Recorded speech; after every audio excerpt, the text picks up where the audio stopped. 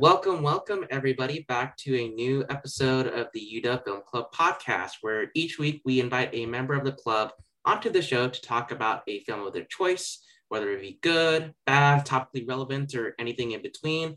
It's all on the table. I'm your host, Rohan Patel, and joining me today are my regular co-hosts, Stephanie Chuang, Joel Garcia, and Cynthia Lee. How are y'all doing? The dog days of summer are almost over. Is that how the saying goes? I think so. Dog days is almost here. I've been getting ready for that. Yeah. It is colder already. Yeah. It is colder. Yeah, it's overcast today. Raining. Oh, it did. The sun did come out. Oh, it did? Oh. Yeah. Interesting. I just haven't been outdoors for like a solid period. That means I just checked the outside this morning and then closed my windows. Overcast. At 2 p.m. 10 p.m. Daily weather check, Yeah. Maybe I checked the window. Maybe I checked my phone. Either way, the weather wasn't clouds when I last checked it. So interesting. But yeah, no, that's good to hear. Any cool things going on in your lives besides the weather, I guess? Nah. Not really, no. My dog's turning 1. Happy birthday. Happy birthday to your dog. Yeah, to my dog. Yeah, she's absolutely. My life has changed now that we have a dog. I can't. When on Facebook, when those dog videos show up of dogs greeting soldiers coming home from war, I just start crying. I can't do it. I'm so susceptible to animal empathy and animal videos now. I can't do it anymore. Our dog has been a great highlight of our summer, even though she's batshit crazy. Hey, nobody's perfect, Yeah, no one's perfect at all. Yeah. As Hannah Montana once said. It's true. I guess speaking of birthdays, I did celebrate mine last week. So. Oh yeah. Yeah. Oh my goodness. Wow! Happy birthday! Happy birthday! Yeah. Belated birthday. Belated, yes. Mm-hmm. Yeah. Sorry, have to make loudly. Make everything about me because I'm a Leo, so transition that way, Gotcha. Fitting. On the subject of you, did you do anything fun for your birthday? I went to Terra Plata, that farm to table restaurant in Cap Hill. That was good. What? I've been there. You have? It's great. I did. It's so good. It is really pretty. It's really good. Fresh food. Oh my gosh. I have to go. What's it called? Terra Plata. Terra Plata. Okay. I'll make a note of that. Interesting. Yes. What type expensive. Okay. So only if I win $1 million in the lottery or something. It's not that expensive. I did not win $1 million. I went. Fair. It's not like that one place, Canlis, right? The one where you have to dress up. Mm-hmm. Canlis. Yeah. I feel like I'm learning too many new restaurants at once. I don't know this place. That one was less. I looked that up and I was like, wow, it's less expensive than I thought. It's still expensive. But... Gotcha. How expensive is it? It's courses. They have courses and shit there, right? Yeah, you just pay a set amount and they give you the courses. Oh, that's scary. I like my stuff a la carte. Yeah, right. So I didn't want this part of the course though. Kind of chicken fingers. I don't know. Can I actually? Yeah. Yeah. Y'all do French fries. Restrictions. Do you have ketchup? But no, Terra Plata, it's like right next to the roastery in Cap Hill, the Starbucks roastery. Gotcha. Okay, cool. All right, and I will go there one day before this year ends. I guess you could feel safe because they require you to have a Vax card. So oh, they're cool like that. Wow. Yeah. Honestly, I wish every place was just you must have a Vax card. Honestly, I like feeling exclusive to things, you know? Like, yeah. Yeah. I do like feeling exclusive, and I also feel just like 10 times more safe. Like if I'm going to a bar, like Oh yeah, I like want that them- especially. yeah. Yeah, I know. Some bars have started. I know in Seattle, just generally. Yeah, a but, lot of them have, Mhm. but some haven't. Ugh. Yeah, that's interesting. But cool. The Yeah. ones who don't have it have like those like the guys, the people who go there are like really fratty, and I'm just Very. like, ooh, stay away. Yeah, no, I feel very intimidated. I'm going to New York soon, and I'm kind of glad that like all the places are very like vaccine cards. We have this. Wait, are you going to like the Lincoln Film Center and stuff? I want to. That'd be very cool. You The thing should. was, it was like I'm going like literally they have the New York Film Festival, and I was like, oh, I can do that. But then like it's at the end of September. It's and, like, really oh, late. Yeah, it's really late. I'm like, nah, I ain't gonna do that. But I'll definitely go there. We're definitely, me and my friends, we're gonna do the classic stuff. We're gonna do the Empire State Building and stuff and eat pizza, pretty much. Fun. Yeah. I'm so jealous. Like I think I follow someone who lives in New York at Letterboxd, and like he just logs all these like films that he's able to see in theater, like La Notte or La Ventura, or like, and it's just like I want that. Like, give Beacon, please come back. Yeah, right. That sounds so nice. Yeah, right. I never like my La Ventura. I haven't watched it yet, but that experience is going to be through a class for on Criterion Channel. I want to like roll up to like a theater to do that. That sounds so amazing. You know? Yeah, in a suit. Right? No. I'll pick out a tux for the night, just like rent it and just like have a nice fancy meal. I don't know. I want to have an like experience. Steak by yourself, you know. Yeah. Yeah, like I love the Seattle film culture is like weird and cool in its own right, but I just wish like I want to see movies like that on the big screen. Right? Like I want a snobby giant theater that only plays art house films, you know. They're playing the Maltese Falcon at Central Cinema in like a couple weeks, and Big Lebowski. They're doing Mad Max right now, and I'm very tempted to go after this podcast recording. But... Interesting. The original Mad Max, or like Fury, or like the Fury Road. Yeah, solid. That's thing. Oh my gosh, I We're definitely need right now because Stephanie is gone and yeah. Wow, I thought you were trying to like I thought this was gonna be a no, I cover. did want to have a conversation. Like I love their conversation right now, but also but we're also bantering. We are riffing. If we can't continue to riff, we'll probably have like I can probably do some of the intro stuff real quick. I'll probably cut that out, but I could probably intro stuff like introduce the filmmaker, what we're going to be talking about. I don't think we've mentioned the word scenes from a marriage yet, but I'm pretty sure people are. But I'm pretty sure people know that's the podcast. Hopefully, so I could do that real quick while we're waiting, because Stephanie just texted in our group chat.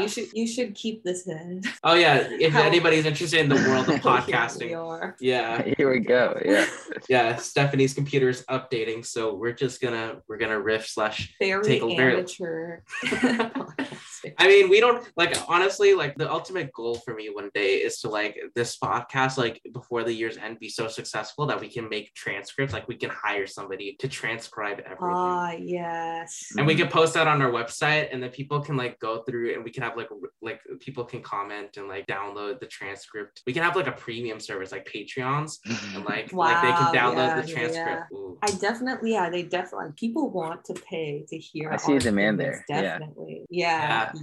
As evident by the 72 hits from Columbus, Ohio that we got on the last pod. I was checking our SoundCloud statistics, and somebody, what the fuck? Seriously? Yeah, somebody listened to it 72 times, which is an accident or a bot or they told other friend, you know. Yeah. The same friend 72 times. I feel like that's a bit excessive for Columbus. We have 0 hits in Seattle. Like I didn't see anybody listen in Seattle, but I saw 72 hits from Columbus, Ohio. I was like, don't ruin the facade. Oh. We are very popular. We are popular. in Fully Seattle. known. Oh my god, legit. I mean, does it only grab like people in like who play on SoundCloud, or it's like I don't know. I don't know if it's your entire my assumption would be that it's only SoundCloud, just because I don't know if SoundCloud has access to like all that stuff from like, you know, what's it called, Spotify and Apple Podcasts. Podcasts person. You are an Apple Podcast person? Yeah. You just oh my gosh, you're the worst type of person. I should use Spotify because like I pay for Spotify, right? You pay for Spotify. Wait, what? And you're using Apple Podcasts. Yeah. Why? You should like get more of your money. The reason why now, like I have a more valid reason, because at work, my work laptop doesn't allow me to stream from the Spotify app, so I have to use the web player. But I have a Mac for my work laptop, so it comes built in with the podcast app. So like the podcast app, I can like pause and play with the keyboard or my headphones. But if I'm using like Spotify web player, like pressing play on Spotify web on my keyboard doesn't stop the web player. No. It's very complicated. Yeah. I feel very stressed with this setup at my work, but it just has to be done. Yeah, that's I don't know. I like Spotify on my end because Spotify will do that. I can play I'm losing my student discount in a month. It's so sad. Oh no, that means you also lose Hulu, right? Yeah, so I'm gonna have to bundle with Disney Plus so I can keep Hulu. Fucking corporations. And then I'm family planning with like 6 other people for Spotify. Oh my gosh, you're letting Mickey Mouse get this is how finances work. Yeah, I mean, fucking.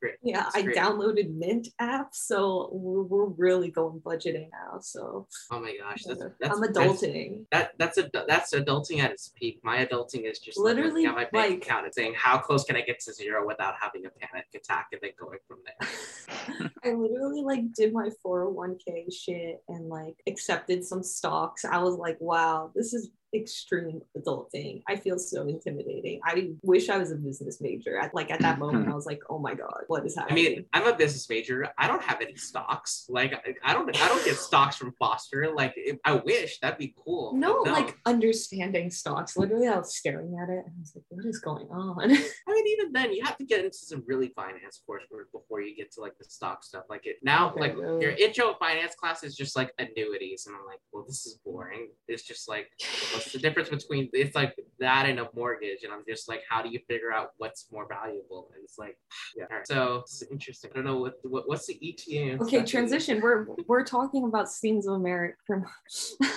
scenes from a marriage because Stephanie's taking a long time. No, a little too long. No. Stephanie is joining as we speak. Whoa! Wow, we ripped for just perfectly enough time. Oh my gosh. That is amazing. Yes. All right. Hi, welcome back. Hi, Stephanie. We've literally been telling the podcast listeners how we've been riffing, and we were just like, well, this is the time to end the riff. Talked about my finances. Talked about how I don't get stocks as a Foster major, and I feel like I should do that. You get that. We also talked about how like people from Columbus really like our podcast. They listen a lot. Whole community there. Yeah. Yeah. I mean, we love the movie, so I actually want to visit there, like really badly. Oh no, this isn't the Columbus from the movie. This is the Columbus in Ohio. I think the Columbus in the movie is Columbus, Indiana. I thought you meant Columbus, Indiana. Okay. Oh, that would have been epic. I would have been like, whoa, the cool architecture's listening in. No. This is my Leo trait coming back in. Everything just has to revolve around me again. And what I think. Yeah, I think we could take this opportunity. So let's probably start talking about the reason most of you all are trying to listen to us, which is Scenes from a Marriage. So as you know, from our last couple of podcasts, we're kind of doing trilogies. Filmmakers currently on a trilogy of Ingmar Bergman, his works. We did Shame, we did Autumn Sonata, and now we're going to be talking about Scenes from a Marriage, not the film version, but the TV version, the whole 4-hour extravaganza that Ingmar and gang. 6 hours, right? right? Well, no, it'd be 4 hours when you take out like 10 minutes from each episode and then the 20 minutes. It's like 4 to 5-ish hours, I would say, probably. Okay. But anyway, that whole extravaganza. So we're going to be covering all of the episodes in this podcast. We don't know if it's going to be 2 podcasts or 1 podcast. We'll see how much we can continue to riff. Yeah. So I think how we're going to cover this is a bit different from the last couple of podcasts. We're going to go by episode by episode, and we'll kind of divulge what we think. It was a very interesting watch for me. I kind of watched, I think, 5 of the 6 before I fell asleep in the 6th one. So really emotional kind of thing for me, at least. But I don't know. Okay, so here's the deal. We were supposed to record last week, and as me being the procrastinator, I did what Rohan did and literally binged like 5 of them on a Sunday night. It was really bad for my mental health, personally. Yeah, I owe Cynthia a lot of money for therapy. I'm just waiting for a Venmo request, and then we'll get that covered. But all right. Yeah. Okay. I don't know, Joel, Stephanie, before we dive into the episodes, I don't know, but what were y'all's experiences? I know, Joel, I think you saw this before, right? Mm-hmm. Yeah, the first time I saw it, I watched it like all in one night. It's a very long night. Yeah, it was emotionally tolling, to say the least. Yeah. Yeah, I watched like the dead of night. I think I finished at like 3, maybe 4. It was like early pandemic, so I was like, I got time. Interesting. That's 3 or 4 a.m. is one heck of an experience. It was. I finished. I was like, fuck. I'm like, oh, I have to go back. Yeah, Stephanie, what about you? I mean, I was like, there were some moments where it was like I could like see like the difficulties, or I could like relate to certain instances, certain fights where they're having, because I think later on in the podcast when we get to characterizing the couple and stuff, I could definitely see myself and whatever my own memories come in surfacing. We're going back to that one guy, that unnamed person that I got really mad at the last time we recorded. That I like shit talk to you guys. It's the same, but like the same. Oh. Like yeah. Sorry, Joelle, you weren't there for that, but it's like I found myself relating to a lot of it, and then there were a lot of like oh shit moments and a lot of like oh my god moments, and so yeah. I mean, I knew what I was getting into. I was like, Bergman, he's gonna fucking hit me with the sledgehammer. Yeah, I know. I'm waiting. So yeah. Cool. So knowing that, I think we'll jump into episode 1, 6. So most of these are actually pretty simple. From like when you really think about it, it's just like really long conversations, but we get into that. But basically, this episode starts off with Johan and Marianne, who are the main couple whose marriage is part of the title of Scenes from a Marriage. They're getting interviewed by a magazine about sort of their professions. We learn sort of that Johan is like a psychology researcher / professor. Marianne is a divorced family lawyer, and so we get to learn a lot about who they are, sort of where they're starting at. From the interview, it feels like a lot of what they're saying comes off as like the perfect couple, and that's sort of reflected in the immediate aftermath of that, in which the next scene is the Johan and Marianne having dinner with a friend couple, I don't know, a couple who are their friends, Peter and Katerina. Peter and Katerina slowly begin to like bicker, and it turns into like a full-on argument, and Katerina literally splashes like champagne into Peter's face and like walks off at the end of the argument, and sort of like and then that transitions to the last big set piece of the episode, which Johan and Marianne are in bed, and Marianne reveals that she's pregnant, and they have a huge discussion about sort of whether to keep or not keep the baby. In the end, after the discussion, Marianne decides to have the abortion, and that's pretty much what the episode is. Yeah, I'll start off with saying that it's an interesting tool, I think, to have the interview as the opening sort of thing. For me, I didn't really like. It was interesting because as I was watching it, I was pretty sure, like, because this is like I think this is, we can talk about this, but Bergman's starting to get into television at this point, so the way he frames it is very much like, oh, this is like a television interview, but it sort of goes from that perspective towards more and more of the personal, like it's more of an interpersonal relationship between them two and the interviewer. And so I think it's really interesting to see how he's sort of playing with that format. I don't know if y'all caught on to that, if you thought sort of the way they got, they talked about each other's lives, that exposition sort of work for you or not, but I personally really liked it. But yeah, it's interesting to think about it in terms of like, what if we watched this like as like a random person in the 80s, 70s? When did this come out again? 70s? I think 70s. Yeah, this is yeah, and they were like watching it without any context, because like I feel like all of us like coming into this, like watching it, we knew that the film was going to be like kind of like a complex microscope on the like scenes from a marriage, like an actual marriage, but like we kind of knew that like the marriage was going to fall apart. Like some random person in the 70s, I don't know if they like knew going into this. I mean, of course it's Bergman, but still it's not like, oh, it's Bergman, so obviously it's going to be about like a couple on the midst of divorce, hashing out their issues, you know. And so I feel like with the context that we came in with the film, like that TV interview almost like played as kind of like a foreshadow to the things to come, you know. And I felt like that was more effective and like more pronounced for me personally, because I knew of the context, where I was like, oh, Bergman seems to be hinting at something in terms of like putting on like a face and a facade the way you do with a TV interview, and how they're married. They kind of depict themselves. Like you can see cracks in the interview, of course. Like the husband is like, I'm super this, and the like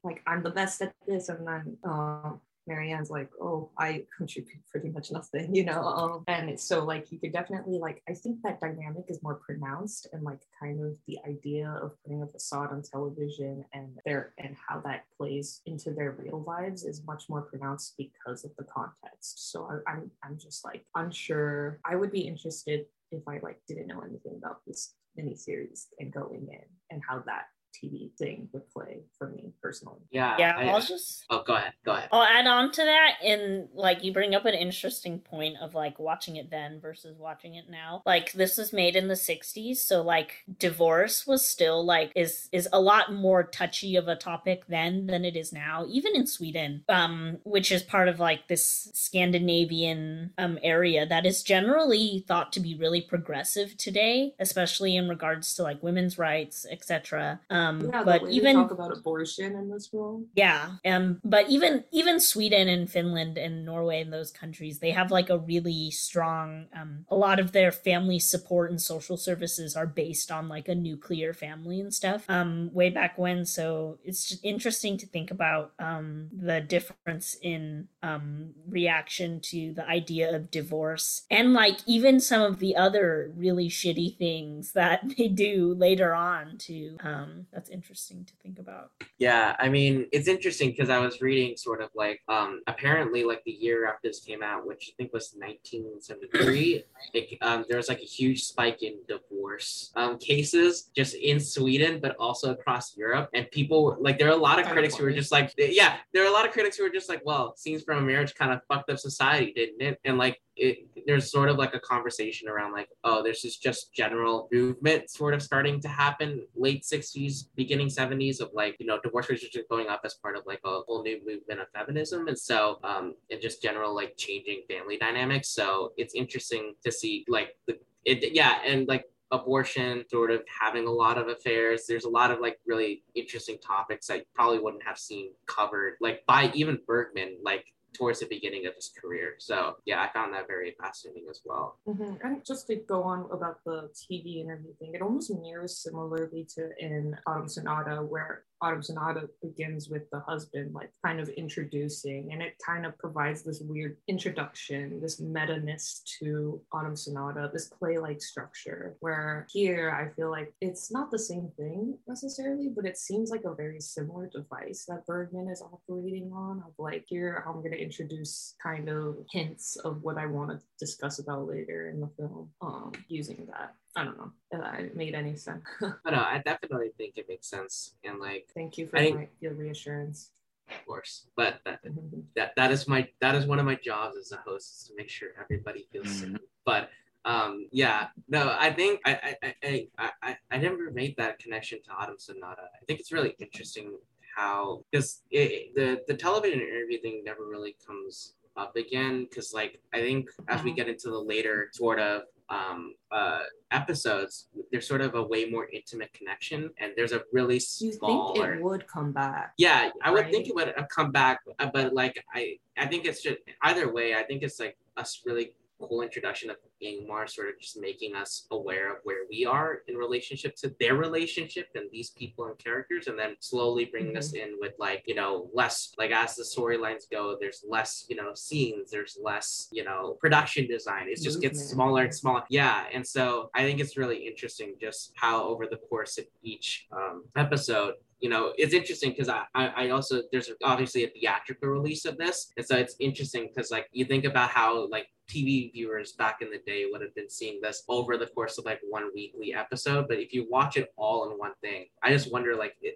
how that would have changed, you know, the sort of like going from immediately this sort of normal atmosphere to this much more intimate one, and whether that transitions much more noticeable. Did you have anything to say about that opening scene? Yeah, I mean, I think by like providing like the introduction through that interview too, like you see like how they interact in a different sort of setting, I guess, like sort of like little like micro interactions, I guess. And they're just also like, like how you guys had said, like going to Bergman, you're like, okay, this isn't gonna end well. But like there's already still sort of like feels like there's like bumps in their communication somehow. And there's a disconnect that could be growing. And it's also interesting because it's like used as like a way to like for us to understand how they see themselves, but not necessarily how they see each other. Totally. Like, talk about yourself. And so it's like really clear that like they're like, I think in the interview, like Johan and Marianne, the way they talk about each other or like of themselves, it seems like they don't think that way about the other person, you know. Yeah, I think that's even really prevalent in the fact that like they get separated like halfway through the interview, where it's like they're together as a family, and then like, you know, Marianne has to go here, Johan has to take a call, and then like you see the interviewer like go into the bedroom and try to get like another peek at their lives, and it's messy. And it's messy. And yeah, that's a good point. It's clever. I see what they're doing there. Yes. Wow. But I think that was generally interesting, and I think it's also a good way sort of like contrasting that with the next scene where it's Peter and Katerina's like complete meltdown of like it's the complete opposite. And sort of, I found it really interesting how they kept coming back to comparing their relationship to Johan and Marianne's, where it's like, oh, they're the perfect couple, you know, they should get to see like some of the dirty stuff that's gonna come up in like, and you know, I think I don't think I mentioned this, but this, I think it's kind of unclear to me, or maybe it's not unclear. I think I'm just confused. I think it's 10 years that this covers, right? Okay, so it's interesting to see the foreshadowing, even though it kind of feels a bit smaller, but yeah, sort of like, oh, this is gonna come up down the line, and you sort of see just how disgusted they are with each other's like little nitpicks that they have of each other, and sort of how that grows. What's interesting about that scene is like, I think if it was in the hands of like a different director, like I think it could operate on a level of like, well, Marianne and Johan seem so much better than Peter and Katerina, but like you don't come out that thinking that way like at all. I mean, for the most part, like when I was watching that scene, I was like, oh, Marianne and Johan are probably going to end up on the same path. It's not like this total difference, you know?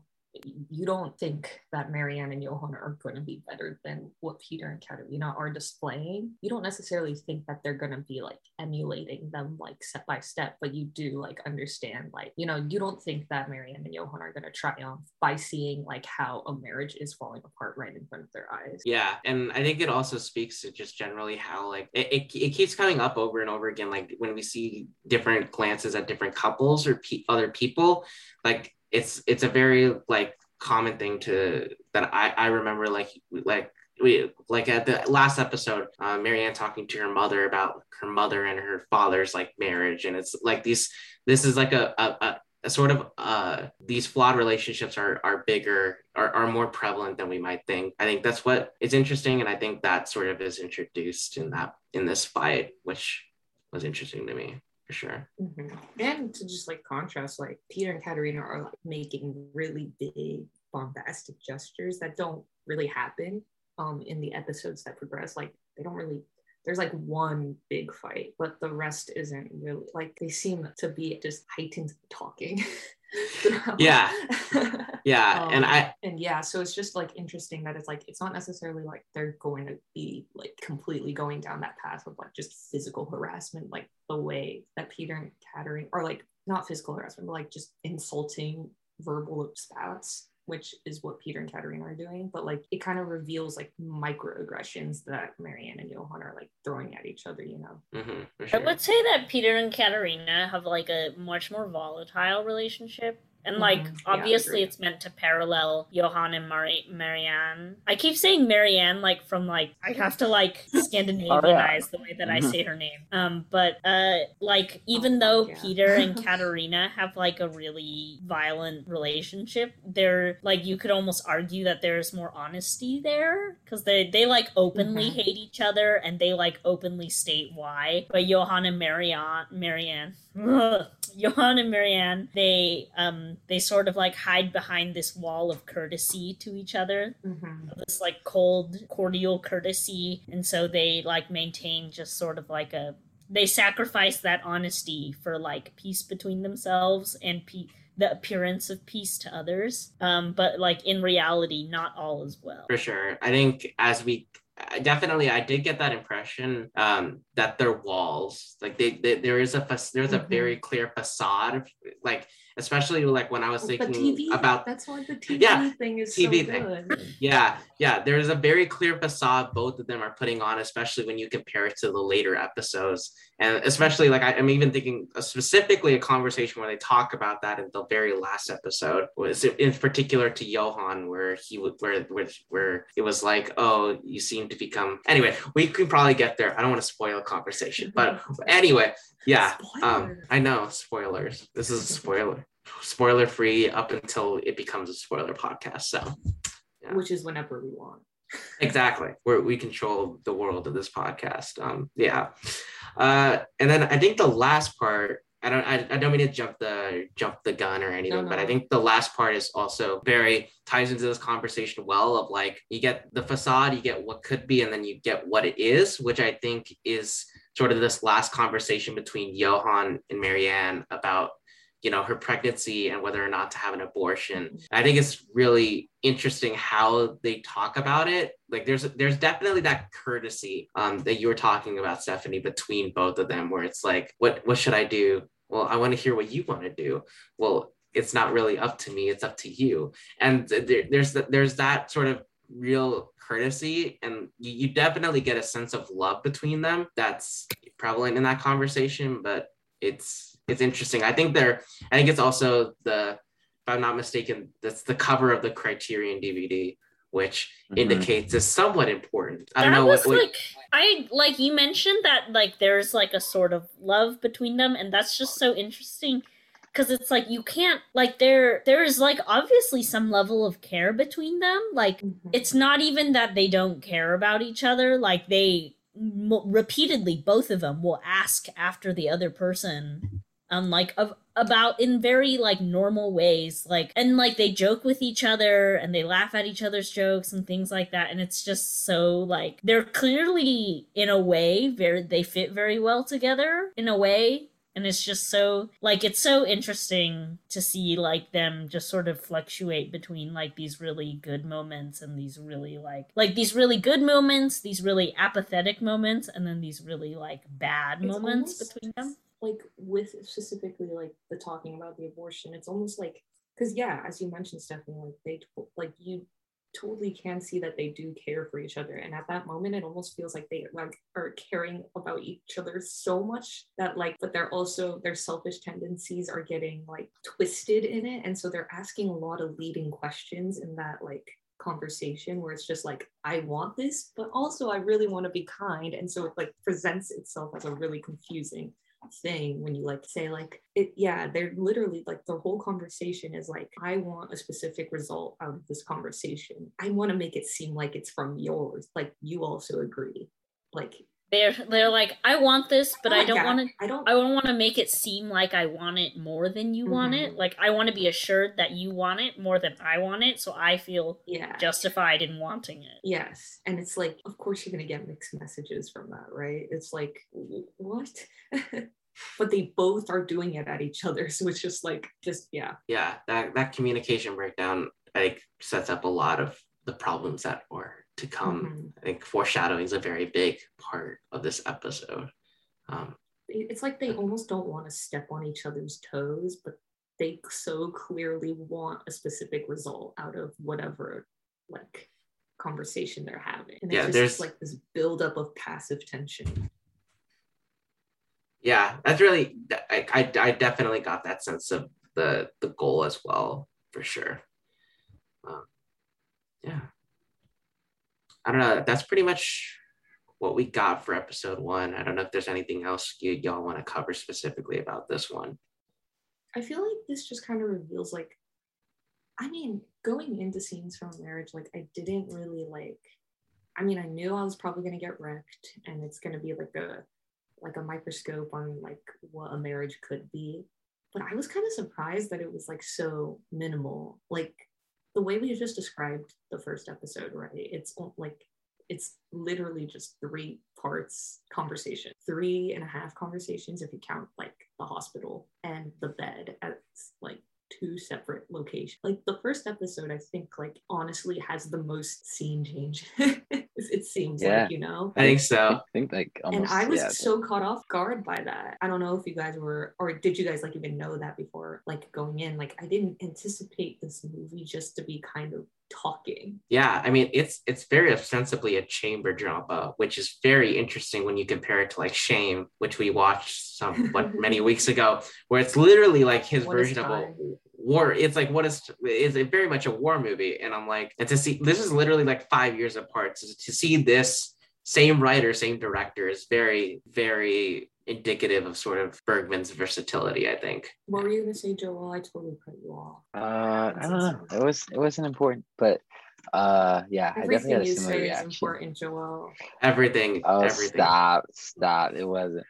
But yeah, no, like the minimalism of like the set design, of like the cinematography, of like even each scenes, because towards the end, like each episode is pretty much just like one scene in one room.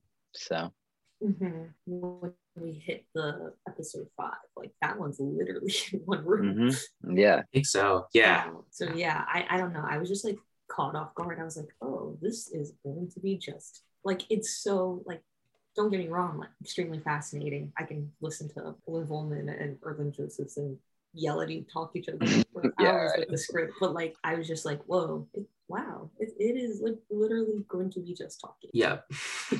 I mean, of course, there's like really interesting, like how close Nyqvist, the cinematographer, can get in like creating this personal tension. In terms of the cinematography, I was like just really surprised how close everything was. I mean, not surprised, like they do that all the time, but like it felt like so intimate because of the cinematography. And I agree. Throughout the entire thing, his cinematography just amplifies every emotion, and I think the editing also just chooses when to go into those close-ups at like the perfect time, just throughout consistently. Yeah, for sure. Yeah, I think with that we can bounce to episode 2. This is interesting for me because this is the one that I remember the least, which is very strange. I don't know about you guys, but I had to like every other episode. I clearly remember what happens, generally speaking. But this one, like, I'll read you the Wikipedia thing, which literally the Wikipedia summaries are trash for this. But essentially, this is what happens. So Marianne wakes up and she like decides, Johan, we're not gonna go to my parents' dinner. And so they like she like stands up to her parents, and then like the next scene is Johan with that colleague Eva, I believe is her name, and they're gonna fuck. Oh yeah, no, like definitely that is setting up that very specific plot point. But he shares poetry that he has to share with Marianne with her, and like basically like Eva just is like, yeah, this is pretty mediocre. Like, yeah. And then like the last part just is Marianne and Johan just talking about, you know, the lack of joy they have in their sex life. And that's pretty much what it is. But yeah, so as a skeleton, that is literally what that episode is. That's literally what that is. And so I'm struggling where to start. We can go in chronological order, but I have a specific thing I do want to start with actually. Okay. With the second episode, that it's like formally how these episodes are structured in terms of with episode 2, 3, 4, and 5, Bergman recaps the first episode, and I find that so fascinating because like in the first episode, I mean, I don't think he's subtle at all in this whole miniseries, but like it's so fascinating, like how Bergman like almost dictates what his themes are, like in the first 5 minutes of like, oh, this is what you should have gotten out of like the first episode, you know. I found that so fascinating as a technique and formal choice because like obviously like I think like in the first one we already kind of talked about it. It was like, oh, they have like they repress all their like honesty and they don't communicate well, and then Bergman just tells us that like that's the issue in the second like in the first 5 minutes of the second episode, and I was like, whoa, why? So I don't know, like what did you guys think about that? I find it interesting that as the episodes go on, everything that comes before is sort of shortened. So like literally like by the end, it's like all that first episode is recapped as they were married for 10 years. And then it literally goes to episode 3 because like even some parts of this are very like trimmed down into like what essentially happens. But I do think it's really interesting how he picks and chooses what we need to know from the last episode into now. I definitely like see it in like he seems to like spell out a lot of the stuff though at the same time though, right? Yeah, and it's interesting because I don't think Bergman necessarily is the most subtle filmmaker in the world. I think the way he shoots everything, but his writing especially, just like everybody, like when it comes to that point, like there's definitely subtleties, but like when it builds up to like the most dramatic moments, it really doesn't hold back. But well, even the conversation about their sex life, it's just like, well, yeah, okay, just tell us, I guess. Right? Yeah, honestly, for sure. So yeah, I mean, I wouldn't say it's out of the norm like when I think about it, but it's definitely it's a stronger choice to spell out the themes than just spell out. But it's also like when I see like recap episodes of like other television series, like there's a lot of plot that happens in like every episode compared to like the amount of plot that happens in like Scenes from a Marriage. So I think he doesn't have anything else if he's going to recap, but to like spell out some of the themes at the very least, at least to the point where you're caught up. I just think like the second one, like the first one that appears in this episode, like that one caught me off guard just because it was like he literally was like, oh, but clearly like they don't communicate well, and I was like, they don't say that. Like in the first episode, no one's in that is like Marianne and Johan don't communicate well, but like Bergman like explicitly says something of that nature in the recap, right? Yeah, I vaguely remember that. I'm not 100% sure of that specific recap, but if that is the case, I think, I mean, like what my question would be like, what else would, I mean, like unless you're like gonna divulge like the entire conversation, like I'm not really 100% sure of what plot you would be recapping, like, and I'm not sure that Bergman would want to either. I don't know. No, I was just fascinated that that showed up. I was just like, oh yeah, recap, interesting. 100%. Yeah, the recaps are very interesting for sure. Yeah. Wait, can you hear the AC in the background? I heard a beep. Yeah, it sounded like a robot. It's cool. Okay, that's my AC, so that this place doesn't become 78 degrees, even though it's like overcast / outside. All right, let me. It's not that bothersome, is it? No. We just heard cool. a beep. Okay, cool. Yeah. All right, cool. Then, yeah, I mean, so I think probably the part that stood out to me very much was that conversation between Eva and Johan, specifically out of the entire episode. I think it's definitely because it sets up sort of the possibility of that affair to begin. But I think it's really interesting. I guess we can talk about it also now, but that she doesn't appear until like the very last episode. Like the next 3 episodes, again, she's not there. So I was very curious. Like Bergman makes a lot of an effort to sort of establish that. I don't know. It feels like, should he have established that? Like aside from maybe the poetry and like the possibility, like there's maybe a bit of flirtation, but like Johan didn't seem to like be like, oh, I gotta get out of this marriage or anything of that weird nature or anything like that. But I don't know. I just found that a very interesting scene to include in this.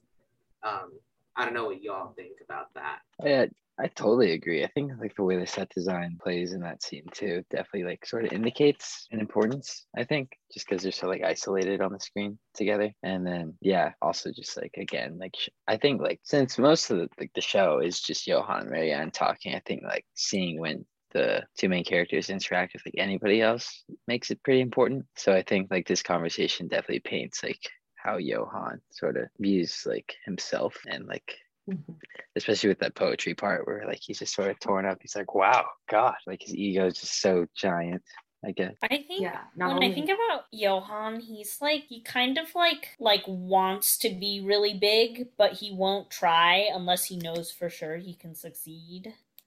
Like he like I think this probably partially stems from their genders, I think, too.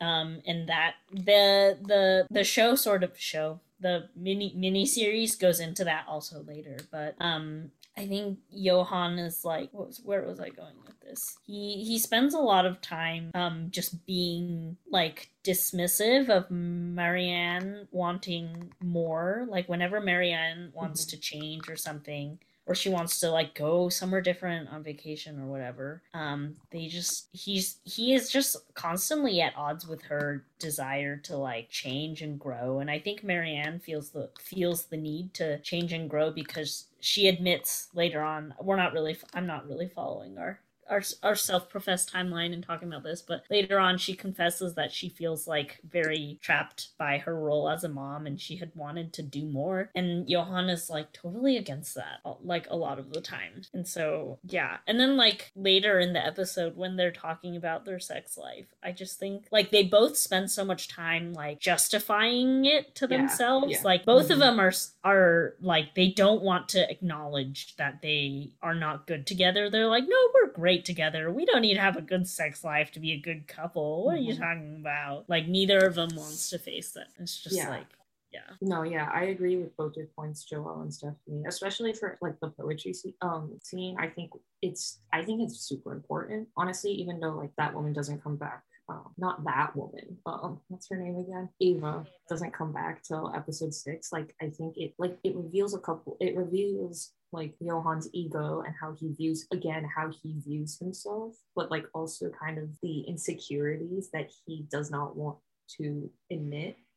I think that's a lot of the issue with him as a character, is like he doesn't want to admit like any insecurities or flaws about himself. And that kind of plays into your part of Stephanie. Like Johan often wants to see himself as bigger and only will want to do so if he succeeds, but like he doesn't want to admit that like he only does it when he wants to succeed. He knows he'll succeed, right? And then also like revealing that like, oh, like personal poetry is only going out to like a colleague rather than Marianne, like the person that's supposed to be your confidant, best friend, like the person you're supposed to like tell everything and be honest to. Like they always admit that like, oh, we're honest with one another, but like you have something so intimate and personal as poetry and it's not going out to Marianne. Like what does that mean? Why do you not want to reveal that? Is it because you don't want to be seen as great in her eyes if you know it's gonna suck? So yeah, that was just my thoughts about the poetry scene.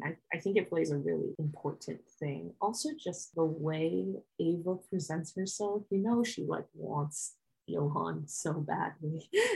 Yeah, she definitely is flirting with him to a very noticeable level. But I agree with the characterization of Johan. I think also like as I recall in that end conversation with Marianne, he's just like his way of solving everything is like, why do you gotta complicate everything? This doesn't have to be. We can just go to bed and just like live our lives. And I definitely agree with that sort of notion that he's a very. I think he also says that about the abortion, right? Yeah, I'm pretty sure he does too. I think it fits into that initial episode where he's just like this very confident person, and any sort of attempts to sort of like take down his self-assuredness, like in conversations or being vulnerable in general, I think like makes him highly uncomfortable, and just like he becomes very defensive, which I think plays into a lot of his growth over the miniseries for sure. This man has the fucking audacity to be all like, why do you complicate things to his wife while he is having an affair? 100%. Yeah, it's really interesting because I thought about this actually in the next episode, and we'll probably get there. But like, was he having the affair during this episode, or did the affair happen? I'm not sure what the timeline is, but either way, it's like that defense is pretty pathetic when you think about it, for sure. Like, it's complicating things unless it's boosting my ego. Like, yeah, I think Johan's... I think I know whose side Stephanie's on. I know. I feel like I shouldn't be, but I feel so strongly about who I would side with. But it's just like Johan's like combination of like apathy, self-satisfaction, and just like refusal. He boxes himself in mentally. He's like, I don't want to see where I could be if it's just gonna make me sad. Like, I don't want to see how much better I could get. I would rather cut off my potential, and so I would feel better about myself. And it makes me so angry because when his actions like hurt other people and they cause him to do and say really shitty things to his wife. It makes really me livid. Interesting bad things he says, and I was like, wow, that is really bad. We'll talk about it later. And how much Marianne just like will agree with him a lot of the time. Or maybe she's angry underneath, and I think she might be. Like, Marianne goes through like a journey of self-discovery, I think, and so initially I think she's like a lot less housewife to Johan, and then later she's more. So yeah, it's just like sometimes when Johan talks, I'm like, leave him, Marianne, leave him. I was like shouting that at my TV. I was like, oh my god, dump him, just take your children and run. Oh my god, like sometimes. Like, I support men's rights to shut the fuck up. Oh my god. Just, sorry. Johan made me really angry. I feel like I know who... Agreed. Yeah, totally. Yeah. Yeah, 100%. Nothing there was, wrong. That was 100% Johan. Yeah, that's 100% Johan. Like, I can't say anything else. Like, and I think it's really interesting, like, when we go to episode 3, sort of, I think you touched upon sort of Eva's sort of transition. Oh yeah, no, I'm pivoting. I'm not fully pivoting. I don't know. We can't fully pivot. I don't know. Does anybody else have anything to say about this episode? I can pivot. No, other than them talking about their sex life, not sexy.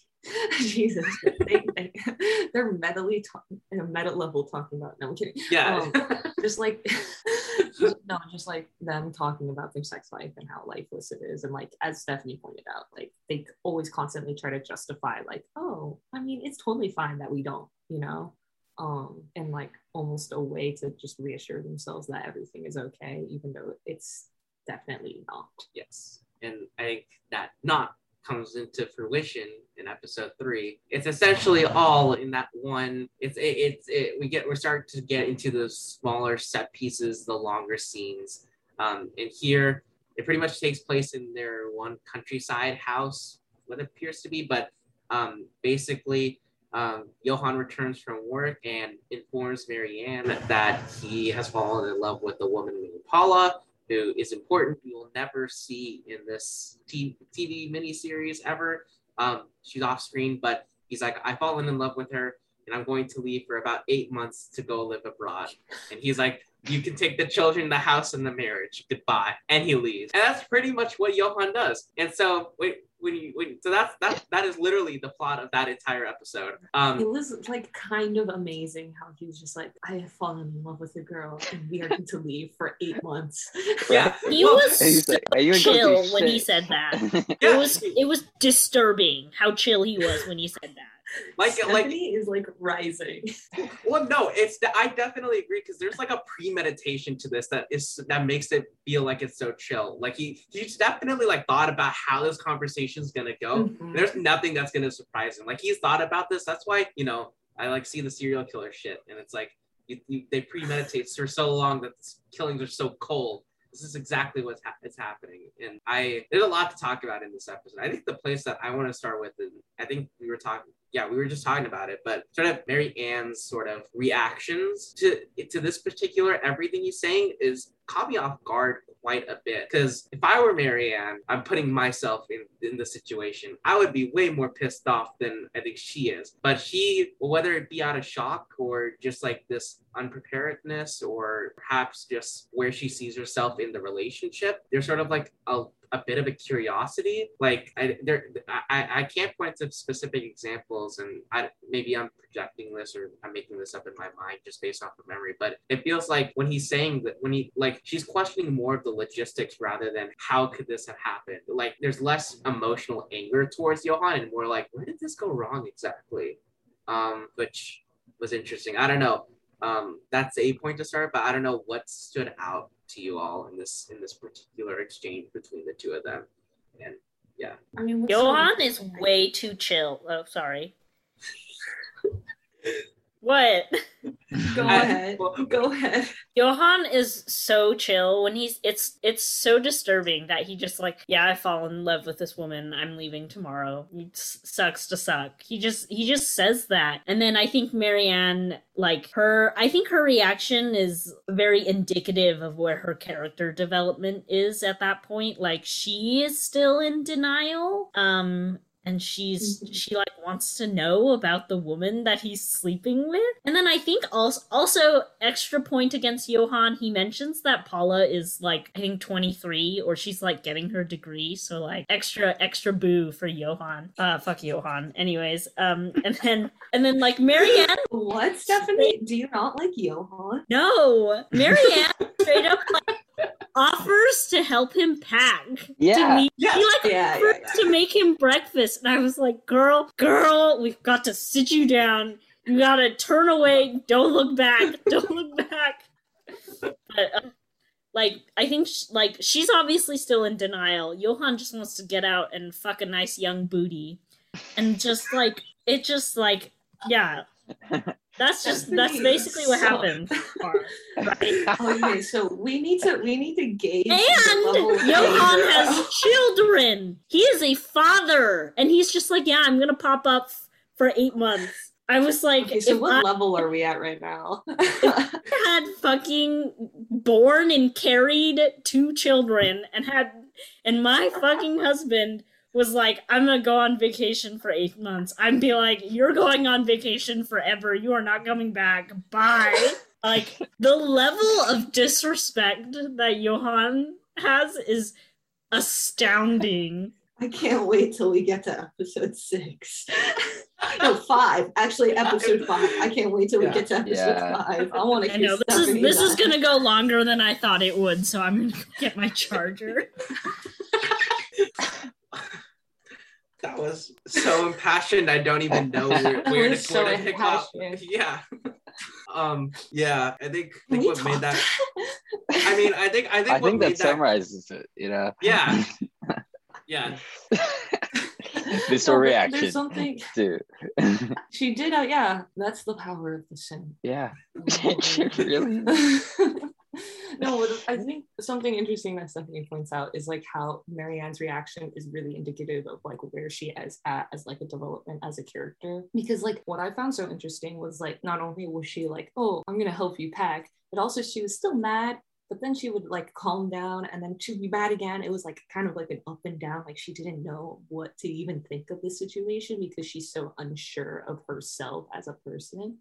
That like the questioning is like, I feel like a much more confident person I feel like, of course, like if someone cheated on you, like there was always that like doubt of like, what did I do wrong? But that's like one of the first things, like, and I think is like the most prevalent thing in her mind throughout the whole movie, or the episode, where she just kind of consistently blames herself and like does anything she can to accommodate Johan and in him because she feels like she failed as like a person, as a wife. And I find that kind of interesting in terms of like being really indicative of who she is as a person and where she is on her little hero cycle or character or development uphill battle, you know? Yeah, I think it's also interesting sort of how her tactics sort of change. Like I'm thinking about this, And I like there's the point like towards the later half of the episode where she's just like, we need to make love right now. And it's I think there's almost definitely as like a way that like it fix it.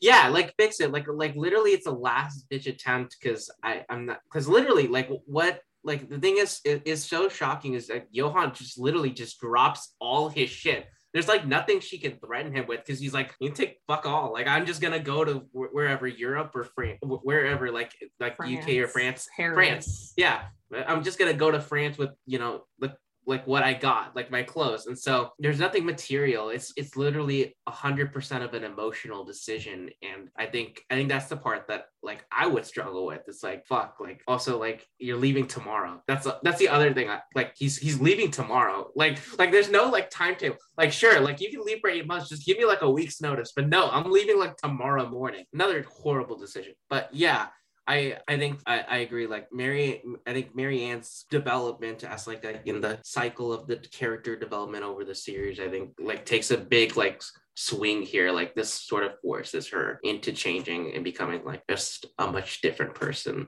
than we saw in that interview in the first episode. Yeah, and also like something you mentioned, Rohan, I was just like, and Stephanie, of just like how cold he comes off. Like I think it's so interesting to think about like how much he has planned with the situation of like, this is how it's gonna go, and I'm not going to let my emotions or anything really take. It's almost like I need to get out of this cold, or else it's gonna be really dangerous. Planned it for minimum casualty for himself. Mm-hmm. Yeah, and like even later on in the episode, she finds out that her friends have been in on it the whole time. Yeah, and yes, so talk about that. Yeah, that like the entire situation, like even from before Johan told her, he's like already setting her up to like have like maximum emotional hurt when he pulls the wool over her eyes or whatever, and he's like he clearly was like, I'm gonna tell her and then I'm gonna leave. I am not going to give her any chance to process this information. I'm out. And so it's just like he does not want to take responsibility at all for what he's doing. And I'm sure if Marianne had like been angry at him, he would have had like 1,000 reasons like why it was fine, it was expected, or it was fine for him to do what he did. Yeah, I think it's I do agree. I also like literally 20 seconds before you talked, before you mentioned it, I also just remembered that I forgot to include that in as like the end note. That's how this episode ends. I think it's really interesting. It sort of like it informed me at least of just like, if I wasn't paying attention to the first 2 episodes, it shows just where sort of her position in the relationship is like in sort of the traditional housewife sort of role that she's been put in. Johan is cheating very openly with everybody. Like I was shocked. It was like, I forget who she called, but she's like, does anybody else know? And the friend was like, we all know. And I'm like, clearly she's in on the dark, and there's sort of this like lack of control over like the people almost that she knows as friends. So there's this idea of like, even if she's feeling alone in the relationship, but like there's nowhere to turn to. Like it feels like there's just a betrayal and she's all alone. And I think that change comes into effect over the next couple of episodes. But yeah, I mean, there's also probably like a societal like critique going on there. It's like, why is the woman out of the loop? Like no one feels any sympathy to actually tell her like about the situation or inform her. Like, what does that say about our society as a whole? Like, why would we want to side with the person who is like clearly the philanderer? Is that the right word? The more evil person. Yeah. Or because like I don't think Bergman even like tries to justify the cheating. Like I don't like. You could make an argument of like, oh, it's like a Western society thing to like create this binary of like who's bad or good, and we've like all kind of like considered Johan's situation as bad, but like I don't even think Bergman himself is like, yeah, Johan has some validity, I kind of agree with that, because if he did, I feel like there would be much more backstory as to how the affair came to be and stuff like that, and there'd be some sort of justification either way. But that's yeah. Very interesting. Sorry, I didn't mean to cut it off. No. It's also just like interesting, just how, I mean, if you look at it, this whole miniseries in a general scope of things, like it's very much the rise of Marianne and the fall of Johan. Like that's how I felt this whole miniseries was, you know. And it's interesting to think about that, because I think like going in, I thought it'd be much more kind of, I mean, I think it's still balanced relatively, but it's complicated in the sense that it is a rise and fall, but like it's complicated in that notion. But I think when you think about complicated like in complex themes, you often think like it's going to be this balanced power dynamic where you don't know who to side on, but like it's so easy to kind of see like who is in the right and in the wrong. And Bergman doesn't really do anything to be like, yeah, well, Johan just really loved that girl, you know. Yeah. All right. Sorry if you can get happening again. No, my cat likes to meow and get our attention when it's hungry, and so I believe it is either meowing at my very loudly in the living room or loudly in front of my door. Either way, hopefully you can't hear it, but I just hear meow, meow, meow. It's like 7 a.m. all over again. Anyway, yeah, no, so I forget. I was formulating a thought in response, but I forget now because of a stupid cat. Cats are not stupid. I mean, you haven't met my cat. My cat is particularly stupid. Not all cats, but my cat doesn't respond to its name. Like, it just doesn't. So we literally just have to, if we want its attention, and even then, it's like a 25% chance that it works. Cute. Yeah. He's chunky and he's kind of cute, so that also helps. But yeah. Anyway, yeah, okay, side tangent. The other day, we have like a weird like incline on our house. So like my roommates in the bottom level, like their window like goes to the ground of like the outside. My cat literally jumped and like broke through the screen because the window was open, broke through the screen. Like the screen is bent. And he like ran outside and just wanted to chill outside. And we're like, geez, we need to get like a cat harness and like walk this cat. Cause like he like stares out the window all the time, but that's the first time he like literally broke through the window. He broke through the window. I was very shocked. I looked at they had to unbend the frame. I was like, oh my God, this cat. Anyway, less about my cat. More about broken marriages. Yes, I don't know how to make that pivot, but yeah, we're gonna pivot from one to the other, okay. I guess. I hosted podcasts for 2 months, you know, I'm perfect at the transitions. Same here, clearly. But yeah, I think, I forget where we were. Does anybody, I'll just say this, does anybody have any other comments on the third episode? Because we're also, just for time's sake, I'm trying to time this out. Also, I mean, this is like the clear plot device episode, right? Like he introduces just something so traumatic, and then it's like, okay, well now we have to figure out the downfall. Like there hasn't been anything up to this point where there's like no clear defining like moment of like that was massive. Yeah, 100%. And I think this is like the first biggest crack. Yeah, and going back to like the recaps, like all the recaps from here on in, like summarize like the first 2 episodes is like they were married for 10 years and then he left, and then everything else gets described, and like that's how and so I agree, this is probably the more monumental like shift in the entire miniseries. There's like 2. This is 1, and there's another one that will be. Yeah, for sure. Yeah, do anybody else have any thoughts on episode 3 before we head into the sunshine that is number 4? No thoughts, just vibes. Yeah, just vibes. Gotcha. All right, so we'll head into number 4. Actually, question: this is just I haven't done part episodes. How long does the podcast go before we like are like, hey, we need to like split this up? No definitive answer. 3.5 hour top 10 in 2021. Okay, I think we can get to you, Rohan. It's up to you. Oh no, just ADR it or something. Like if you think that this warrants a part 2, just be like, and this end part 1 of this blah blah blah blah blah blah blah blah blah, and then cut it. Like do it yourself. Like just talk yourself. We don't have to do that. Okay. Yes, I'll edit that in post if that happens. Big brain. Gotcha. Okay, cool. So we'll just head into episode 4 then. So episode 4 is again one giant set piece in like a confined space, but essentially this takes place after his 8-month absence in France. Johan comes back and meets with Marianne. Basically, Marianne wants to like just say, hey, before you leave again, we should probably finalize this divorce because that seems like what we should probably be doing about now.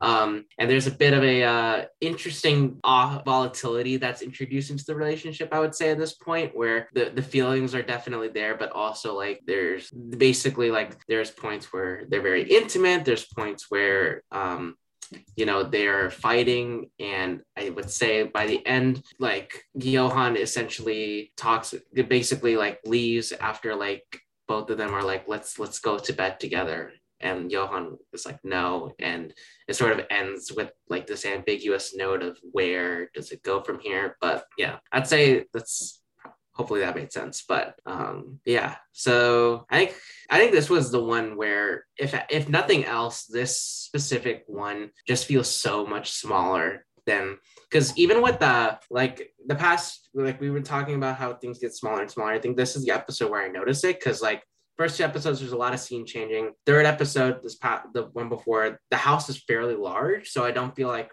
even though we're confined, like this one feels like it's like 2 or 3 rooms that like a college student rents out. Like it feels so small and very claustrophobic that like everything sort of is enhanced. Like it feels like you have to get close because there's no other room.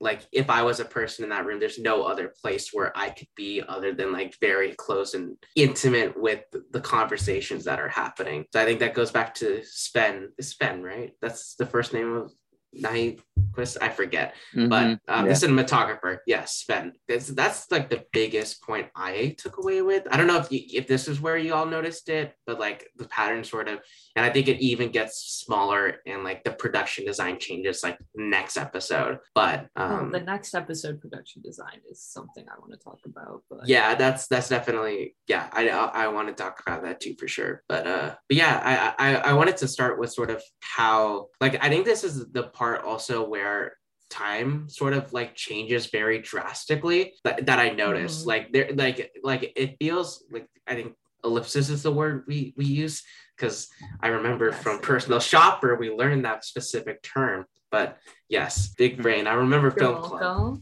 Exactly. Welcome. Thank you. I'm teaching. It's nice that people actually listen to those presentations. I listen. Everybody always, all presentations, I try to listen and try to take away at least one thing. I try.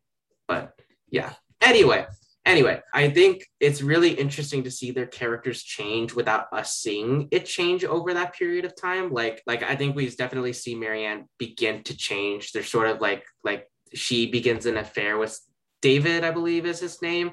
And it's really interesting how over the it's really interesting how sort of over the course she like basically dumps David like 3/4 of the way through the episode. She picks up the phone and it's just like, yeah, he's still here. I'm with him. We're going to bed together. Don't call me ever again. I think it's sort of interesting her thing too. I don't know. I feel like I'm rambling. So if anybody wants to say anything about any of that, or I think it's interesting that if they never really dictate like how much time has passed. So it's interesting that you like think that there's like a giant momentum like time shift that happened, because like I think in the characterizations it's like a very different, like I think that's like the most dramatic like characterization development that's going on. So I wonder if like either it's a lot of time has passed, or they are starting, or at least Marianne is starting to find herself. Is that necessarily correlated with time, or do we just assume that time has led to a big jump in character development? It looks like I puzzled Rohan. Yeah, it's oh, you go ahead, Stephanie. I don't think Marianne has made as much self-growth at this point as she appears to. No, that's like episode 5 and 6. Yeah, like I think David was probably her like rebound guy, but the fact that she like calls him and it's like, no, my husband's back. I'm gonna sleep with my husband, I think is telling that she hasn't fully gotten over whatever she needs to get over at that point. I don't know about time-wise. I don't know that I thought very hard about it. I was just like, oh, some time has passed. But it's almost as if their character development dictates time. Yeah. The way I experienced it, at least. That's I think part of the reason why I felt there was this time change is that there was this longing between both of them that is sort of a new aspect to the relationship, where I feel like they're like, especially when they first, like when Johan first enters, and like there's a courtesy, but like there's a different sort of like wall that they're putting between each other rather than between, like, I don't know, it just feels like they're purposefully like trying to hide. But then there's these moments where, like, you know, they'll kiss each other, or they will go to bed with each other, and you know, there's sort of this aspect of they want to get rid of they like want to separate, but that bond between them is just so strong that it has to like sort of, you know, like I don't know how to describe it, but it's like, I think there's like a line, I think Marianne says it, where she's like, I'm bound to you, and like I don't know why, or something like that. I think, which is like, I guess it could speak to why it was a spike in divorces in Sweden, is that like, I feel like the series sort of like paints love like that as almost like a burden of like having to constantly be giving yourself to another person despite like the like constant changes that people go through. I don't know.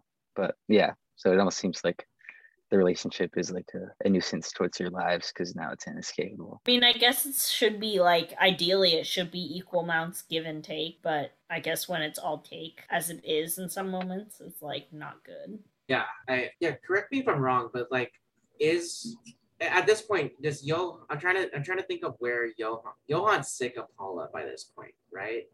Like, I think he says that in this episode, or is that like a new thing? I think, he says like she's like immature or something, right? Okay, yeah. Because I know she's like 15 years younger than you. Yeah. What do you expect? Yeah. If not more. Which is also, I think it just like is also another like gateway into like understanding Johan and like who he is as a person, and kind of how shitty, or constantly says like, oh, Paula sucks, and then he's still with her, you know, like that like the way he talks about, is it in this one where they talk about how they constantly fight but then they come back together? I think so. Yeah, like the one where it was like, I hated having sex with her, but then after this like toxic fight, it felt better. I think so. Is that in this episode? I think it's either in this one or the next one, but feels like the next one could be fitting for that. Yeah. But even still, like the revelation that their relationship is quite toxic and not healthy, and yet he still chooses to stay with her, is another kind of facet into who he is as a person, you know? Like there is a part of, I think that relationship makes him feel better about himself. Like his clinging on to Marianne, even though he is with Paula, I think gives him a sense of superiority of like, well, at least I still have someone in the back, you know, like even if I have this very toxic relationship, like it almost seems like he uses Marianne away as like a tool in his other relationship to just be like blackmailing, in a sense, not blackmailing, but like creating this sense of superiority of like, well, I can fall back to someone. Like he's like waving it in her face, like, oh, even though Paula and I we fought so much that a hotel sent us to a different hotel, but she's still better than you. Like he waves it in her face.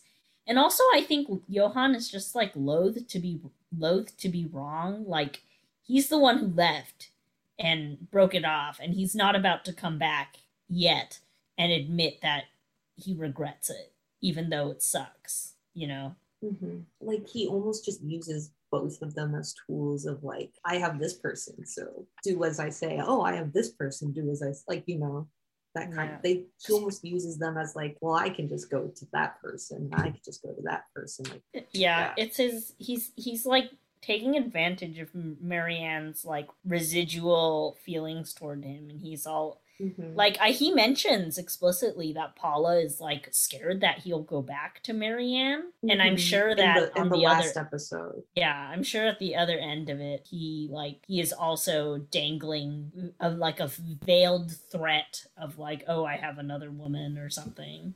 Yeah, it kind of seems like he's using one person to escape from the other, and basically, whenever he's tired, he just moves on. I think it's really interesting. Another, I was going through my notes, and then one specific part I remember is the part where Marianne, she's been journaling, and she's like, I want to read you sort of, you know, the thoughts that I've been having about myself in our relationship, and then Johan falls asleep in the middle of it, and and I was like, I think like that was very, I remember that in specifically that context of like, oh, you know, he's sort of like a drifter in a sense that he doesn't really have a place to call home anymore. Like you see, like he talks about how like Paula's like doesn't support him, like seeing, forget what his children's names are, but both of the Karen and Eva.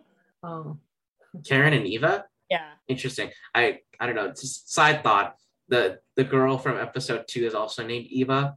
I feel like it would be really weird if I like not that I would ever do this, but like if I had an affair with somebody who had the same name as my daughter. Anyway, just like a weird thing. Just like period weird. It says on the Wikipedia page, it says Eva, colleague to Johan, and Eva, 12-year-old daughter to Johan.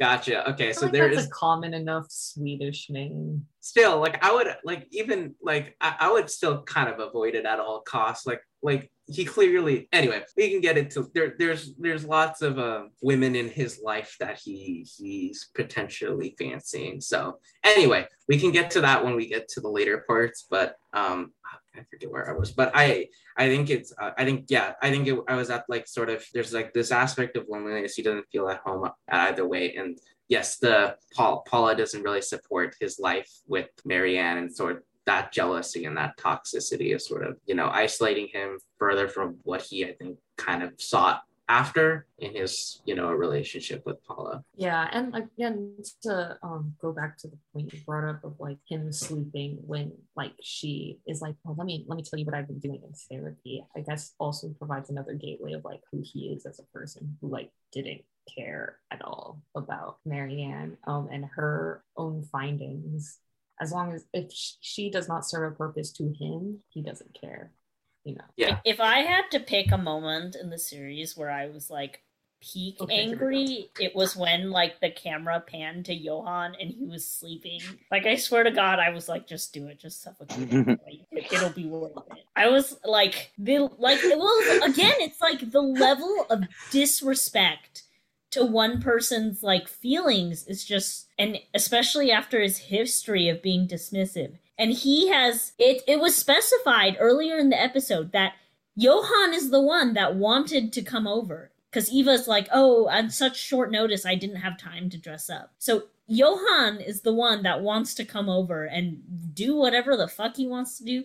And then he has the audacity, as Marianne's guest, to fall asleep when she is like having these really important revelations about herself. Like the amount of disrespect is appalling. Like I cannot believe it. Like is that the end of the episode? I don't remember. Like it just, yes, it is. Yeah. Yeah. Okay. So I was like really angry after that. Like I finished that episode. I was like fuming and I was like brushing my teeth. I was like, I can't believe Johan did that. Like I was just like I was carrying a lot of my anger, but he like, and she's so honest about it, and she's like I felt so bad for Marianne, and then the camera just pans and Johan is sleeping on her couch, and I was just like, oh my God, like I if I could have strangled him, I would have. I think. My God, just my like, God. I mean, are you not also infuriated? I'm infuriated. Would you not be absolutely infuriated? Like I would have woken him up and just like like, get out of my house right now. Like, the amount of disrespect. You suffocate. I just want to say that this podcast does not endorse suffocating people. Just wanted to get that out there. But continue. Like, I don't know. It's just like it's very frustrating. And as I've hinted, like I've felt the way Marianne has felt before, when I have like felt deeply, really like importantly about something in like my own head or heart or whatever, and has someone else to dismiss that or ignore that or act like they were not complicit or contributing to like the way that I might have negatively felt, or to deny that, or to like look the other way instead of having to take responsibility for their actions. It's infuriating. And it is like the amount of righteous anger that I felt was like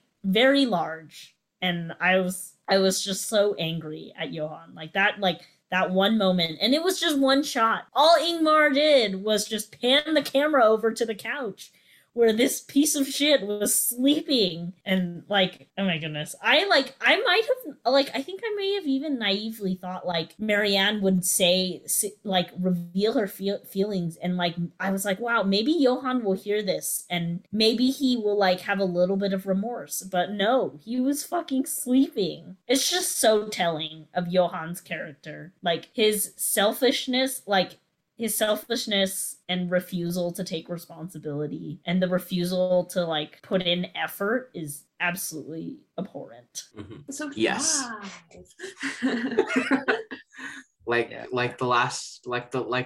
Your last impassioned speech, I do not know how to respond, but except to say I agree. He's kind of a piece of shit.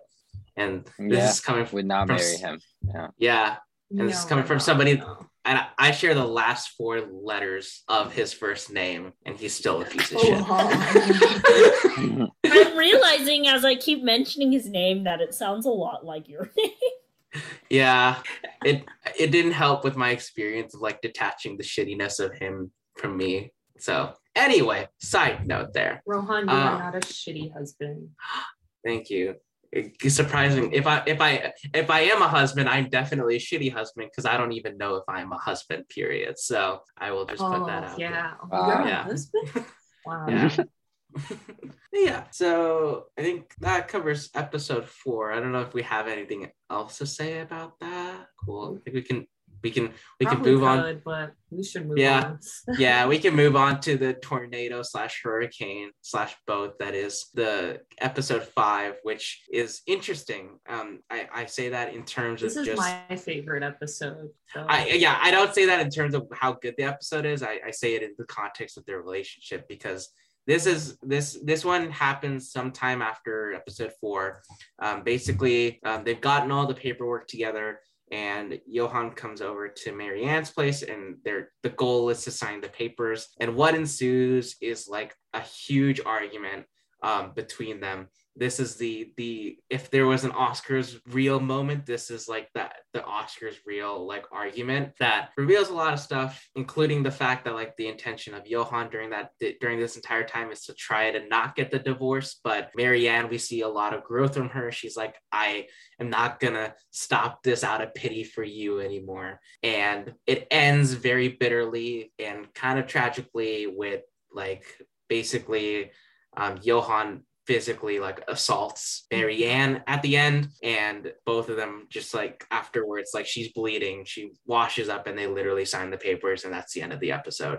And it's a very hard-hitting episode, kind of hard to watch at many moments, many moments. But yeah, I think we'll start with the production design, which is, I don't even know what's going on, really. I mean, it's just like it's like you look at the walls and it's white, like there's nothing, like I just all I remember is the color white pretty much from this episode, and like the desk that has the papers, and then them two. No, but the thing is, it's like it starts out white, and then as you progress through the episode, like furniture appears. That's I have not. Yeah, and I was like, is this trying to like is he like trying to time it? Because like the film or this episode, like the arc is like they start off like we're gonna get the divorce, and then they like go into this like weird, oh, we shouldn't get the divorce, like this very touchy thing, And then it ends with them being like, nah, yeah, we should get the divorce. And I was trying to figure out if like the development of the production of like him adding like a bookshelf or like that sofa was like timed in how, but it didn't seem that way. But like, was I hallucinating? Like it wasn't completely, they weren't in a white box the whole time. They weren't. It felt like it, but they weren't. I'm scrolling through the episode on Criterion Channel, and they weren't. There was like a couch, and then a desk, and some chairs. And then it went away, and then it'd go away. And then there was like just on the ground, like at the end. I'm pretty sure. Like there's. They also have sex in this episode. Oh yeah. Yes. Which I feel like it's pretty important. Yeah, I think part of it's also like I'm like every time I'm scrolling through, it's pretty much just like close-ups of them. It's very hard to gauge what's around the room at any given time because like there's not really an emphasis on everything that's going around. It's literally just their face and minimal stuff. But yeah, it's I feel like the production design at that point, either way, is stripping down everything and sort of indicating, at least to me, like this is the core of the problems. This is where shit goes down and everything's stripped from them. The facades are all gone, and this is just the resentment that's been building up for however many years it's been at this point. So I think it's really interesting. It's interesting to also think about this episode and just like how it's timed, you know, because this episode I feel like it wouldn't have the impact without the first 4, you know. It's like we've developed to this moment. It's almost surprising that like he didn't like physically assault her earlier, because there are times where he has literally said, I want to hit you, I want to kill you, I want you dead, you know, like he's said those things, you know. And I think he said it in the 3rd episode, like, I'm so tired of you, I just want to like hate, I feel like sometimes days like I just want to hit you.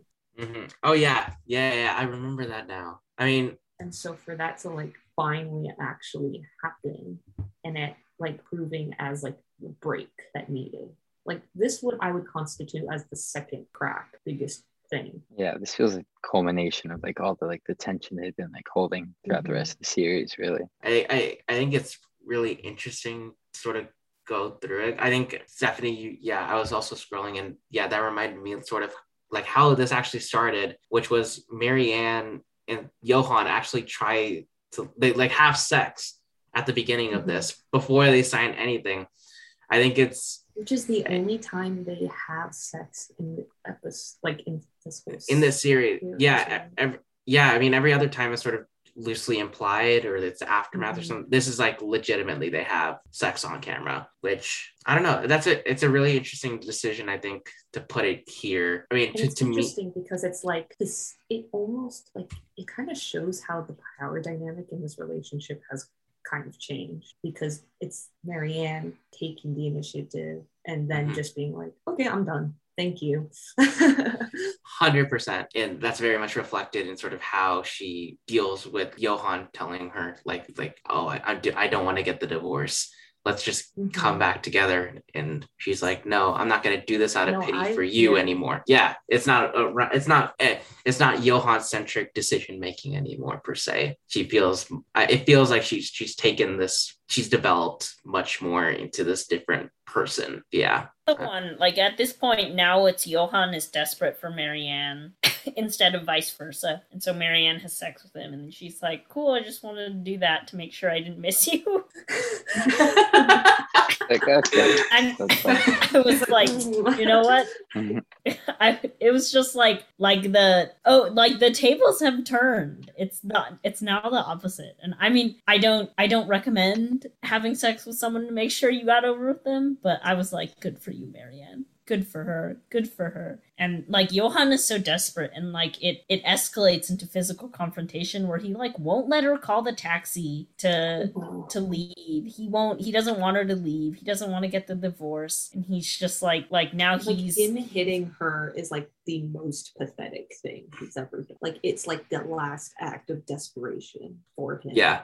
It's like just throughout the whole series, it's like him yelling at her and giving like bad verbal jabs, you know, but this is like his last act of desperation and it's the most pathetic. And they both realize that, I feel like, at the end, and also both realize like we just can't do this anymore, or else someone is going to not only get mentally hurt, but literally physically hurt. Yeah, I think it's super interesting, just the tactics, like not even just the hitting, but like during that entire thing, like just like not letting her leave, like locking the door. Like they locked the door earlier to make sure that, you know, the guard or whatever doesn't come in while they're having sex, but like just being like, oh, you're not allowed to leave anymore. Like, I have the keys. I'm gonna try to take what perceived control I have of this relationship from you. And I agree. It's childish. It's really pathetic's a great word to use, but it just feels like appalling very much. That's probably the best word I would say that I would use, is appalling for sure. I'm trying to think. And I just love how Bergman kind of cuts. It's like the hit and then this sad, like, I guess we'll just sign the papers now. Like how quick that is. Yeah, and it's very quiet. Realize, like, that's it. Yeah, and it's very quiet as well, because like literally, I think it's a great ending because it's very quiet. They're just signing the papers, and then the voiceover comes in. And it's like, this is the 5th episode of Scenes from a Marriage, and then you just They're looking at Pharaoh. Yeah. Also, kind of love how he just like inserts Pharaoh at the end of every episode, and there's no credits. It's just like, I will read the credits to you. Kind of wholesome and kind of like a good de-stressor. It's like, I don't have to see anything. I should just listen and like enjoy the beauty. Like I feel like that was a good tactic, you know, just generally. But yeah. Side note, I feel like everyone should just verbally say the credits, in my opinion. It's much more interactive. Yeah, but I also feel like, I mean, I was looking at it, they had a budget of $150,000 for all 6 episodes. Like, imagine like reading the credits of like the Suicide Squad. That would take another like at least 20 minutes onto the runtime, and I'm pretty sure nobody would endorse that. I would not endorse it because people would stay longer than they should at the movie theaters. Anyway, side tangent. But I think that was by far, like, I think my favorite ending, or my favorite way that any of the episodes have ended. I think that's probably the better reason. Yeah, I think about it is that, like, Johan totally could have kept refusing to sign the papers, but by revealing his vulnerability and his desperation, he has already lost, and he knows that, and so that's why he signs them in the end. And it's very like pathetic sad, like the way that you mentioned it, like how he has clearly squandered something that could have been very good for him, and now he has no one to blame but himself for being such a like shitty partner. I'm interested to hear what you have to say about episode 6 then, because you have been so anti-Johan. That's true. I have. I know we could my podcasting host ability say this is a perfect point to transition to episode 6. Does anybody else have anything to say? We're signing our divorce papers. Now we're going to episode 6. Cool. All right, then I guess we'll head on to episode 6. Basically, it gives us, like, it's been years since the divorce, where we see Marianne visiting her mother. She asks about, like, sort of the physical intimacy of their parents' relationship and sort of just a general relationship. Her father has passed recently, so they also discuss sort of the ash dispersal, I believe they're talking about. Anyway, so they talk about that, and then we also see Johan, who, surprise, surprise, is with Ava, also possibly, you know, also he has a wife. Also, they both are married. They both remarried, but then he also alludes to this mysterious lover that turns out to be Marianne. And years before this, or a year or so before the events of this episode, they started having an affair. They go to their original countryside house that was in episode 3. They think there's too many memories compared to like the hotels they've usually been hooking up in. So instead, they go to a cottage. They have like a really deep conversation, and right as they're about to go to then they fall asleep. Marianne wakes up with a nightmare about like her inability to like keep her family, or her daughters and Johan together, and sort of they come to this realization that while they love each other, it is an imperfect love. Yeah, that's the episode 6. Very, very different than the last 3 episodes in terms of tone. I would like to pat myself on the back when he was like calling, when he was talking to whoever it was on the other side of the phone, whoever his lover was. I was like, oh, it's fucking Marianne. No. Yeah. It was Marianne. Okay. I feel that you can't pat yourself on the back anymore. Yeah, I can't pat myself on the back anymore. I felt so smart for a second there. Anyway, but yeah, no, the tone of this is much more somber. There's a catharsis clearly in the past episode, and sort of we get to experience the relief of that for sure. Both, I think, the characters and us, the viewers. Yeah, I also like personally how the dream ending, going back to Shame, sort of like talking about how like that one ended on a dream. This sort of ends on a dream of like very abstract of like she had no hands but stumps instead, which I just watched Candyman, and that's a very disturbing thought for me personally, having stumps instead of hands. But anyway. Oh yeah, I just also watched Candyman. Yeah, I know exactly what you're talking about. Exactly. Yeah. Anyway, I sort of think it's interesting because I think both have drastically changed. Both Johan and Marianne drastically changed compared to the last one, to the last episode, to this episode. This is the episode where, like, I think we were talking about this hours ago. Oh my gosh, hours ago. But they were talking about how like Johan's sort of, he seems much more like sociable. He seems less on edge. And I think like that's where I noticed both of them sort of, the facade definitely went away. Like there's a complete honesty and vulnerability between both of them. And that sort of, I think, leads to why their affair is, you know, a good thing for both of them. In, you know, the respect that we see is because, you know, they know each other, but there's also like they've gotten what they needed to off their chest, and they're just honest with each other. And you see from that the love between them that I think just makes it a very sweet episode, strangely. I don't know. I what are your all thoughts? That was sort of my impressions of the episode. I think like a big part for me is like Marianne's dream at the end, which I felt like was like a very Bergman ending, in that like the conclusion is that like we can't know and things are always going to be uncomfortable. And like, yeah, it's like the unknown that it makes things thrilling and terrifying at the same time, I guess, which I guess was like, felt like his like conclusion on like love with this series, where it's like things are incredibly tumultuous and you can't really tell how things are going to end, I guess. So like Marianne's character had like all this like self-realization going on, but then like at the end, like she still like sort of has like these, not so much like insecurities, but like I guess like fear, I guess, that still sort of persists. So yeah, I guess like sort of like some of these things we deal with are like inescapable to Bergman, I guess.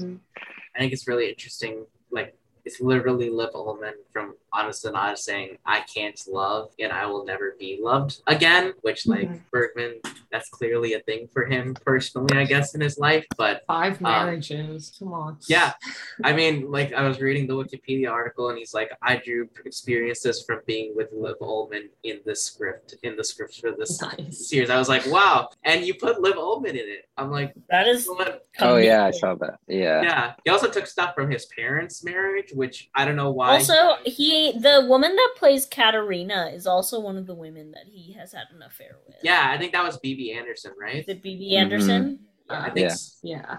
Which dang, Bergman just like he's not trying to cut. He's not like trying to go around but the like corners. He's just making a beeline. Yeah, no, and he's very open about it, which is very strange. But yeah, no, and you know, it's Johan's response that was just like, that's bullshit. I love you in my own selfish way, and I don't know, I forget, but he's like, and I'm pretty sure you love me in your, you know, I think he was being sort of not deprecating, but not like in a malice way. I forget what the exact wording was, but in your selfish way too, essentially. But I don't know. It was.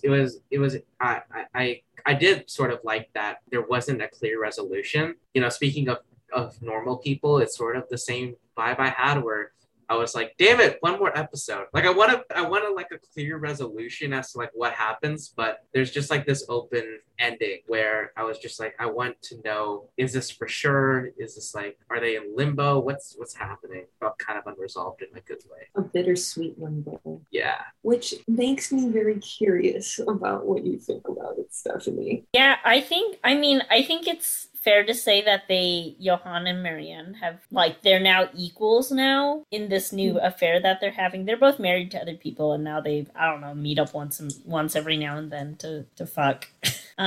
Which is like, I don't want to say happy ending. Happy ending doesn't feel correct. I don't think it's happy. Describe it. Yeah. But it's like, I don't know, like a compromise almost. Like it's sort of that wistful, like, oh, we're not fit for each other, but I can't let you go kind of thing. And so they just have, like, they've come to this agreement where they are on equal footing, which is good. But even this agreement cannot solve, like, all of their personal issues, their trauma and stuff. Like, there's no undoing what did happen despite where they got here. And yeah, I mean, I didn't hate Johan as much in this episode because he is not like, some time has passed, so maybe he's just not as much of a dick anymore. And I trust Marianne's character judgment at this point. I mean, I think there's just like an admitting of flaws is actually happening now, as you compare to like the first episode where like Johan thinks he's like perfect, and then Marianne's kind of like, yeah, sure, yeah. You know, like both of them kind of both realize like their flaws as human beings, and there's a general accepting towards that attitude. You know, the idea of like an imperfect love, there's no way they would have thought their love is imperfect in like the first episode. In the first episode, they're like,